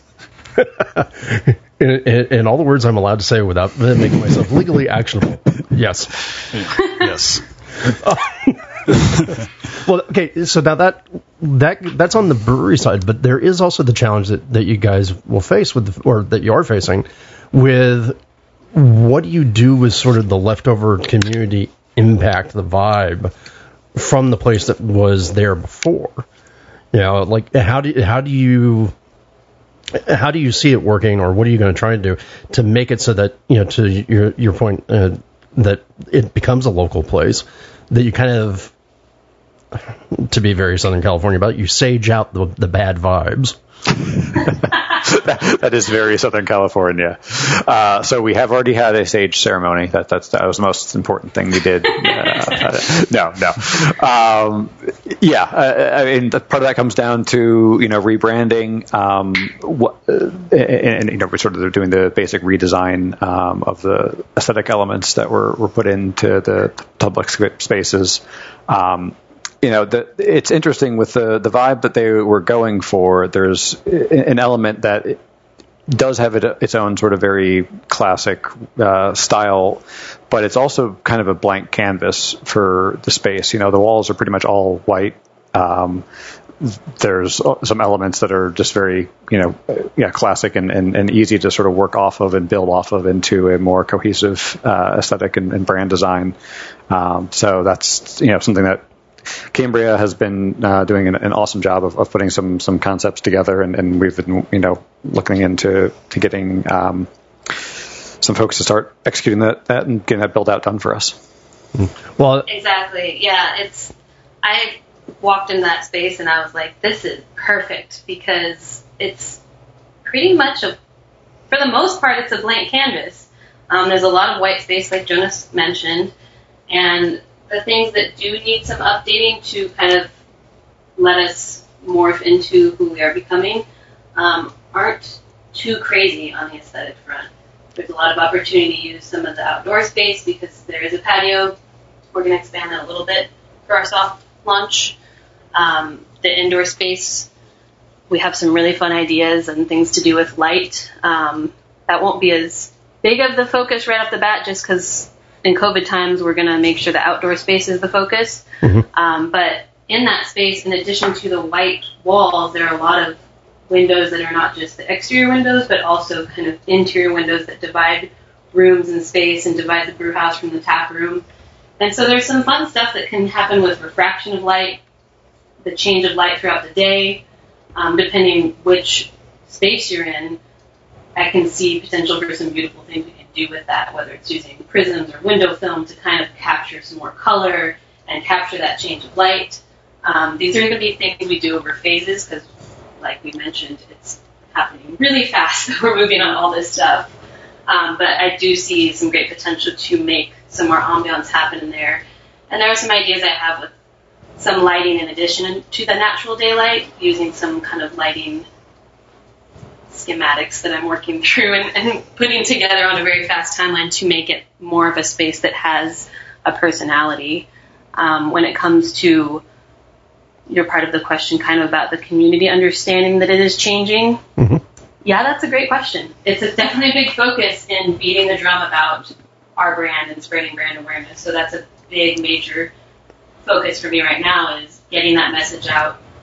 What I want is that 10-mile radius to know that we're changing brand. We're a new group of people in that space and know what our mission is, and get them to come by and meet us and try our beers and experience the space, and not just during the soft launch, but also over time as we evolve it. So that's a major, major focus for me right now, is just getting that brand awareness out there, especially for the local community. It is more challenging now because, as we know, events are a no-no. We don't want to compromise anyone's health and safety, so we are being very cautious about that. But events have always been a great way to really connect with people and get to know them beyond just a flyer or social media posting. So we'll get to that when we can, when it's safe to do that. Mm-hmm. But until then, we're just going to navigate around that and, pursue all the other channels that we can pursue. Yeah, I'll be really curious to see what you're going to do with that interior, because if I remember correctly, it's all like white subway tile and some odd light fixtures. There are some light fixtures. Yeah. The style is a little bit like train station. I was going to say subway station. It felt very much like a New York subway station. Yeah, I've heard it was kind of inspired by, I think, the Denver train station. So there are some light fixtures that are a little more, they remind me of my time working as a student in the philosophy library, I could say. And the underbar area, as we're calling it, definitely looks like it could maybe play some music from the 1940s if you listen closely. And that's okay. It's just a different style than what we're going for. So those aren't too hairy and messy to change out. Mm-hmm. The white subway tile is definitely there in the restroom area. But the great thing is that's still pretty plain. Mm-hmm. And when you look at the different hallways that kind of wrap around everything, I think the layout's cool, but I can understand why the function side is a little bit tricky, for sure, because there are a lot of hallways that kind of wrap around, and then there's kind of this weird cubby at one of the entrances. But those are spaces they can use kind of for experiential art installations. And this is where I get really excited and amped and wish we had just infinite time, because we could do some really cool stuff there, and I would be the crazy lady in there, like, actually installing it and making art projects and shining lights back and forth and making Andrew and Jonas do shadow dances so I can see what's working. But we're on a tight timeline. So, yeah, there are those subway tiles and kind of that a little more sterile look there, but then there's like a giant blank wall in the middle of all that. So we have an opportunity to put something there. And then where that weird cubby is, maybe it's weird, but that's where I see we could do some experiential stuff people can get excited about. So we have some options, like so a small mural could go here and there, some lighting treatments could go here and there. So I think it's a fun challenge to really get to tackle that space. All right. Well, and Cambria, you will always be the crazy lady. Yes. That is literally your job. Oh, thank you. Thank you. That is the compliment of the year. Also, I think now that you've put the idea out there, I do think that there's going to have to be like a short video, a TikTok or something like that of Andrew and Jonas shadow dancing. I love it. Yes. We can make that happen. I will make that happen. And then no one will come visit us because they'll be like, stay away from her. Oh, that's not true. Drew on the question of, more of that community side and getting people to, know our brand and to reconnect with the space from the prior use. That's, I think, where a great advantage of me being a local is I have lived in this community for now 12, 13 years and do have a good context of what some of the community groups are and definitely going to be reaching out to those people and I think on the other side of it then it's what we're doing right now in terms of trying to get the message out that we're new operators, we're experienced operators, we are people that know how to make really solid beer of a wide variety of styles. Well, and I think I will have to come back and revisit on this question after you guys have been open for a bit, but right now, just gut reaction, if you were going to do this project again, would you want to start with a blank space, or would you want, or are you happy having started with this space that you have now?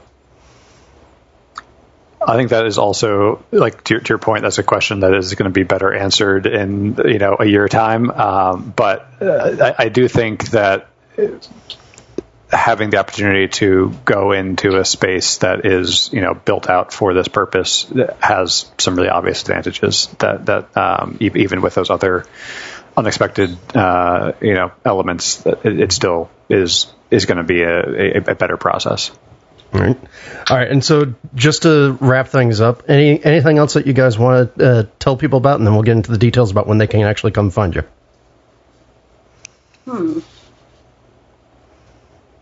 If not, Cambria. I think we covered it pretty good. All right. Cool. All right. So I guess the only other thing that then remains to be talked about is, you guys have all put out the impression there that, this is all under a tight timeline, which means that, the beer's coming. It means people are going to be able to get the beer. So when are people going to be able to come by for a soft open on that big patio in a Southern California winter? I'm hesitant to say the date. Sidebar, unrecorded sidebar. So what we've been telling everyone so far is mid-December, and that is what we are planning and working towards and intend to do. All right, so potential mid-December, they'll be able to go to the brewery, they'll be able to get beer at the brewery. Given that this is also, as we've said before, COVID times, what's the plan for takeaway? As in beer to go? Mm-hmm. Oh, yes, we do plan to have beer to go. So what we are intending to have at our launch is going to be 16-ounce cans and 4-packs, special releases and limited supply for those cans. And then we will have growlers that you can take to go with you as well. We're working on quite a few styles to fill up the tap lines. Andrew can comment better on that reality, given the fun things he's encountering with getting the brew house recommissioned. But that is the plan for to go at this point. Also, unrecorded sidebar. Jonas, do you want to mention anything about kitchen space at this point? About kitchen? Yeah. Or food? Yeah, we certainly can talk through that second phase of plans. Okay. Yeah, that's probably not a bad idea. Okay. Okay, so I'll let you mention that second phase. Yeah, so we're working hard to get the doors open here in mid-December, so we can have some cans, 16-ounce 4-packs, and 32-ounce crowlers beer to go, as well as beer on premise, which for COVID periods, beer on premise means food on premise as well. So we'll be starting off with food trucks. We do down the line hope to have a kitchen build out here as well. We want to be able to have that full experience for the consumer of beer and food. I think that's something that being at the brewery or just being a bit of a beer and food geek, I love that the way that beer and food compare together and just creating a more complete experience, and also one that's very family friendly in terms of having food for folks. So we are hoping down the line to get a kitchen put in here as well. And expand out the tasting room space that exists in the facility. But that, the expansion of the internal tasting room obviously is going to be dependent on COVID sort of working its way through the system and being a forgotten era, so we can fully welcome people inside to try everything in our wonderful space. Awesome. Well, I can't wait to actually be able to try the beer and to be able to see the space and what you guys have done to transform it. And I think it goes without saying, good luck. Thank you very much. Yeah. Thanks. We can't wait to have you come visit too. Unusual Absolutely. challenges that most people might not face, huh? Yeah, I mean, I don't think you expect to find a half a tank of raspberry flavored seltzer that you have to clean out. Or Nobody expects half a tank of raspberry flavored seltzer. Or, what do I do with all this copper pipe that's in here? And also the additional challenge of, okay, one, COVID, but two, what do you do when you have a community that already has sort of a set of expectations about that place? And so I'll be really curious to see how Cambria and Company do. Andrew is a great brewer. And so I trust that the beers will be fine and dandy. Cambria is brilliant at doing marketing, so I assume she's going to be out there working the community like nobody's business. But it is interesting, and again, I think it's going to be something that we're going to see more and more of. Yeah, I mean, I think that's kind of inevitable the way the business is going, huh? Yeah, we've talked about it before that, hey, breweries are now kind of like your neighborhood pizza restaurant. Same idea here. The pizza restaurants go out of business and somebody else buys them. So we're going to start seeing this, and it's going to be interesting challenges. Yeah, in a lot of ways, it's kind of like it was back before Prohibition, too, when every town had a couple little breweries of their own. Yep, exactly. All right, Okay. Well, hey, I think it's time for us to go do something else. Yeah, I think so, too. We're going to get out of here and go to a little Q&A, a quick tip, something other, and wrap this baby up. We'll see you in a minute. Mechagrade Estate Malt is a craft malt house owned and operated by the Klon family on their beautiful Central Oregon high desert farm. Their 8th-generation Oregon farming family grows and malts all of their own specialty grain, creating malts that are rare, remarkable, and bursting with flavor. Malt is the foundation of your beer, so why settle? The best beers deserve Mechagrade. For more information, please visit mechagrade.com.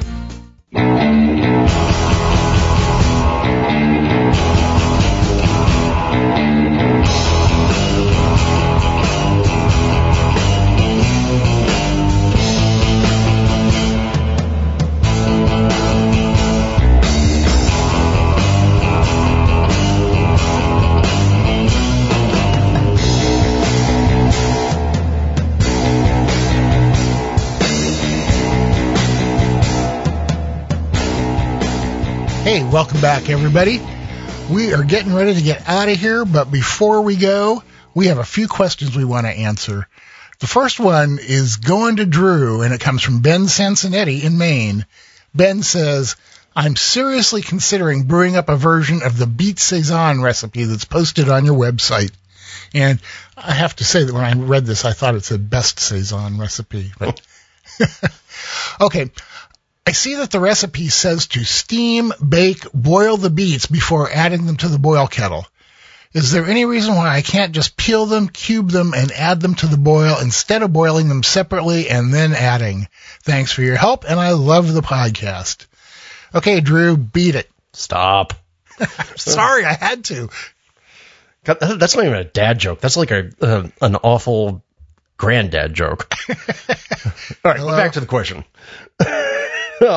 So yeah, the reason I call for cooking the beets separately in that recipe is I would just prefer for things to go into the kettle or into the mash tun already ready to go. Otherwise, remember, beets take a while to cook. So I would be worried if they were in the boil that you're not getting all the goodness out of them that you should be. So that's the reason why I called for pre-cooking them. I would say if you want to go ahead and give it a shot, go ahead and give it a shot. You know, see what happens. But again, if you do that, I would actually, make sure you get them into a nice dice in order to make sure that you know that they're cooked through and you get everything out. Yeah, I mean, anytime you roast a vegetable, whether it's a beet, a carrot, a potato, whatever else in the oven, it really, really intensifies the flavor and adds another layer of depth to it. So I think I would do it just for that reason. Mm-hmm. But if you don't want to do that, there won't be any negative effects to adding them to the kettles. Beets are almost all sugar, almost no starch. So, you could probably do that. It would probably be a slightly different character than if you roasted them first, but what the heck, man, give it a try. Yeah. And then report back. Yeah, definitely report back. All right, and our second question, this one's a little bit of an involved question, so we're only doing 2 questions this week. And this one I'll let you tackle, Denny. So Joe Young from Nebraska says, what's the best way to come up with my own homebrew recipe? Start small and do it differently each time?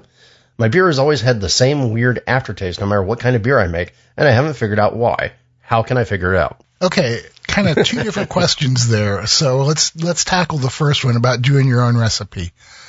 What I found was very valuable for myself when I was learning to develop recipes was taking a look at somebody else's recipe. If it looked like it might be tasty and interesting, then you brew that recipe exactly the way it's written. Don't be your old homebrewer self and think that you can substitute some things and change this and change that.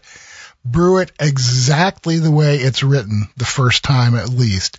Because you have to know what you're starting with, right? You have to know what your base is. It's kind of like the control in an experiment, right? Yeah, so you're the kind of guy who, when you go and you grab a recipe from a cookbook, you do the recipe exactly the way it's written?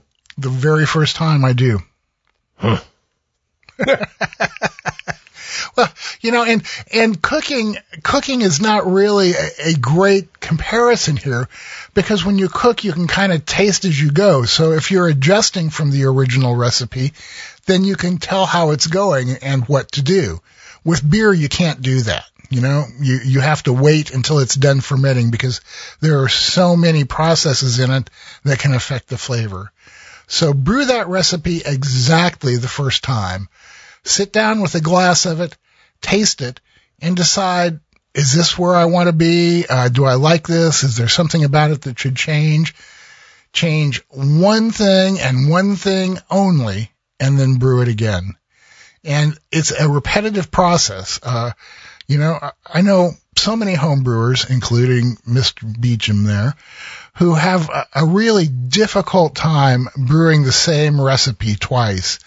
But actually, that's the way that the recipe is going to teach you the most about brewing. So, if you just change, say, one ingredient at a time, you will learn what that ingredient tastes like and how it affects the beer.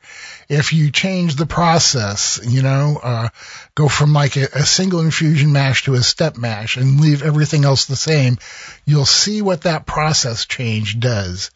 So that's how I would approach it. Find recipes that look good to you.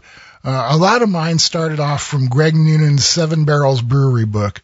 I don't believe it's in print anymore, but if you can find a copy of it, it's a really, really good basis for you to start experimenting on your own with and learning about recipes. The other question is a lot tougher.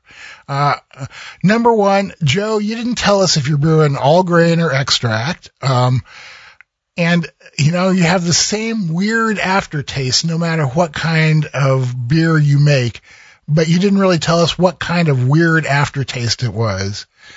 My mind immediately goes to chlorophenols. If your water is chlorinated and you're not doing anything to get rid of it, that would give every single batch of beer you make a weird flavor. But man, that's about all I can tell you right now because I don't have enough info to work on. So let's just say that's it. And Joe, write in or give us a call at 626-765-1ALE and tell us more about this weird flavor and about your brewing process. And we'll see if we can make up some other lies about it. Yeah, I mean, to me, when I read something like this about a weird aftertaste, the only thing I can think is it's got to be the water. You would think so, right? Although if Joe is brewing extract, he could have gotten into a batch of old stale extract, for instance. Well, like I said, that was my first thought too. So Joe, let us know, man. Give us more information. We can't be detectives unless we have a few clues to work with. Yeah, you got to give us a clue, man. And this week's quick tip actually kind of plays into some of what we were just talking about in the Q&A. It's don't overthink things. And Denny, why should we not overthink things? Yeah, this came about because I was in a discussion on Facebook where somebody asked, how do you monitor the temperature of your fermenter? And people came up with all these high-tech solutions and everything like that. And I said, I go out and I buy a $3 stick-on thermometer and stick it on there. The things are amazingly accurate, and it shows me exactly what the temp of the beer is. This guy came back and went, wow, that's amazing. I'm fermenting in kegs, and I was going to drill the keg and weld in a thermo well and put in a probe to get the temperature. But it's like, why? Why would you do that when there is a simple, inexpensive solution? Homebrewers really do like to overthink and overcomplicate things. And if that's where you get your joy in homebrewing, go right ahead. But don't overlook the simple, inexpensive, effective solution in your rush to overthink things and make it as difficult as possible. I know that a lot of people do that because, put in the thermo well because that's what big breweries do. Yeah, that's true. But we're not big breweries. We have advantages that they don't have, and we should use those advantages to make our lives better and easier. Oh, boy, and how. Use a stick-on thermometer rather than a thermo well. You accomplish the same thing, a lot cheaper, a lot easier. And the other solution out there, if you want to be able to have a number that you can read, digitally, or, do something for control, if you're already doing temperature-controlled fermentation, odds are pretty good that you are using an override thermostat, so you can just slap that probe right up against the keg and tape it to it. And there you go. Yeah, well, and that's what I do too, and I suggested that to the guy, but he was really just looking for a way to see what the temperature was, All right. And now, of course, something other than beer, because there's more to life than beer. I know, it's hard to believe, but there is. And I'll kick it off because I know you have one as well, Denny. And for me, it's been very well established here on the show that I am an old school nerd, science fiction and fantasy type guy. I grew up during the golden age of the choose your own adventure novels, and every once in a while somebody tries to do something with interactive fiction, and they're usually kind of cute and whatever. The kind of the experiences that don't really stay with you. The problem with game writing a lot. Well, the other day I ran into this piece of interactive fiction called Stay, written by somebody by the name of E. Jade Lomax. And it's an online website that's written in the software I'll talk about in a bit. But the whole story is like you live in this fantasy world in this high castle city in a valley, and you go through the story, you're learning things and deciding what your life is going to be. And then one day you wake up to find out that there's a comet that is going to destroy the city. And you wake up after the comet hits and you live your life again. And you go through these cycles and learning something new in each of these paths that you choose. You know, do I want to focus on combat school? Do I want to go and do magic school, or, you know, learn about doing history? And each of these paths reveal different storylines, different things happen. And it's just really, really cool. I played through it at least 15 times and kept finding new things the whole time. And this community I'm part of that actually was the ones who gave me the link to this, we were all discussing the story, and of the like 25 of us or so, or 30 of us who were telling people about what it was that we had found, none of us had the same story experience. And so it was just really, really cool and a lot of fun, and a good way to spend an evening entertaining yourself while also trying to puzzle out what's happening. And so after doing that experience, I discovered that this was written in a piece of software that's free called Inklewriter. And it's all designed to basically give you the ability to put together one of these interactive stories. And so I'm going to start playing around with this. I thought this was a lot of fun. It was a really good way to spend an evening, like I said. And again, that is Stay by E. Jade Lomax. And we'll have links in the show notes. Wow, that is really interesting, man. Oh, yeah. I highly recommend. You know, I'm not usually a fan of a lot of interactive fiction type stuff, but this one worked really well. That is really cool, man. Okay, I have a really quick tip here. If you have a Trader Joe's near you and you like to make pizza, go get some Trader Joe's pizza dough. It's really, really good, really easy. Plain, whole wheat, or herby, 3 different kinds. And for me, the best thing is you can just go buy a few packs of it and toss it in your freezer. Take it out of the freezer about 3 days ahead of when you want to use it and let it thaw out in the fridge. And man, you have a delicious, easy way to make pizza. I haven't made a pizza crust since I discovered this stuff because it's so good and so easy and so reliable and repeatable too. So yep, there you go. I have a ball of it sitting in my fridge right now. Yeah, well, try stocking up and put them in the freezer, man. It's a really, really good way to do it. I was a little skeptical at first, but I've done it enough times now that it's worked every time. So Trader Joe's pizza dough is always in my freezer. Yeah, and I never thought about freezing it, so yeah, I'll have to give that a shot. Yeah, and I mean, of course, it's good for other things besides pizzas too. Right. You know, you want to whip up some quick breadsticks, any of that kind of stuff. I've used it to make calzones. Oh yeah, of course. Yeah, that's just a pizza folded over. Well, it's a pizza pocket. Kinda. Look, I'm still a firm believer in the idea that one of the best inventions that humanity ever came up with was the idea of wrapping something starchy around a nice filling. Yeah, especially cheese. All right, let's get out of here. Okay. Yeah, I'm getting hungry. Thanks for listening to Experimental Brewing. You can catch all of our latest adventures and writings by going to our website, experimentalbrew.com. Don't forget that you can follow us on Twitter, where we're at EXP Brewing. We're on Facebook. We're on Instagram.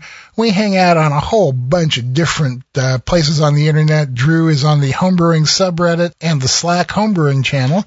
I spend most of my time on the AHA discussion forum. You can also find me over on the Brew House at the Beer Garden, and I'm on Facebook way too much. And if you want to ask us a question or suggest topics, recipes, experiments, or even just rant and rave, we're used to that. You can email us at podcast@experimentalbrew.com, or if you want to get a hold of each one of us individually, I'm Denny at experimentalbrew.com, and he's Drew at experimentalbrew.com. And as I mentioned earlier, you can always give us a call or shoot us a text at 626-765-1ALE. That's 626-765-1253. So until next time, remember to always brew experimentally. Or brew wacky. And we'll see you on the next episode of Experimental Brewing.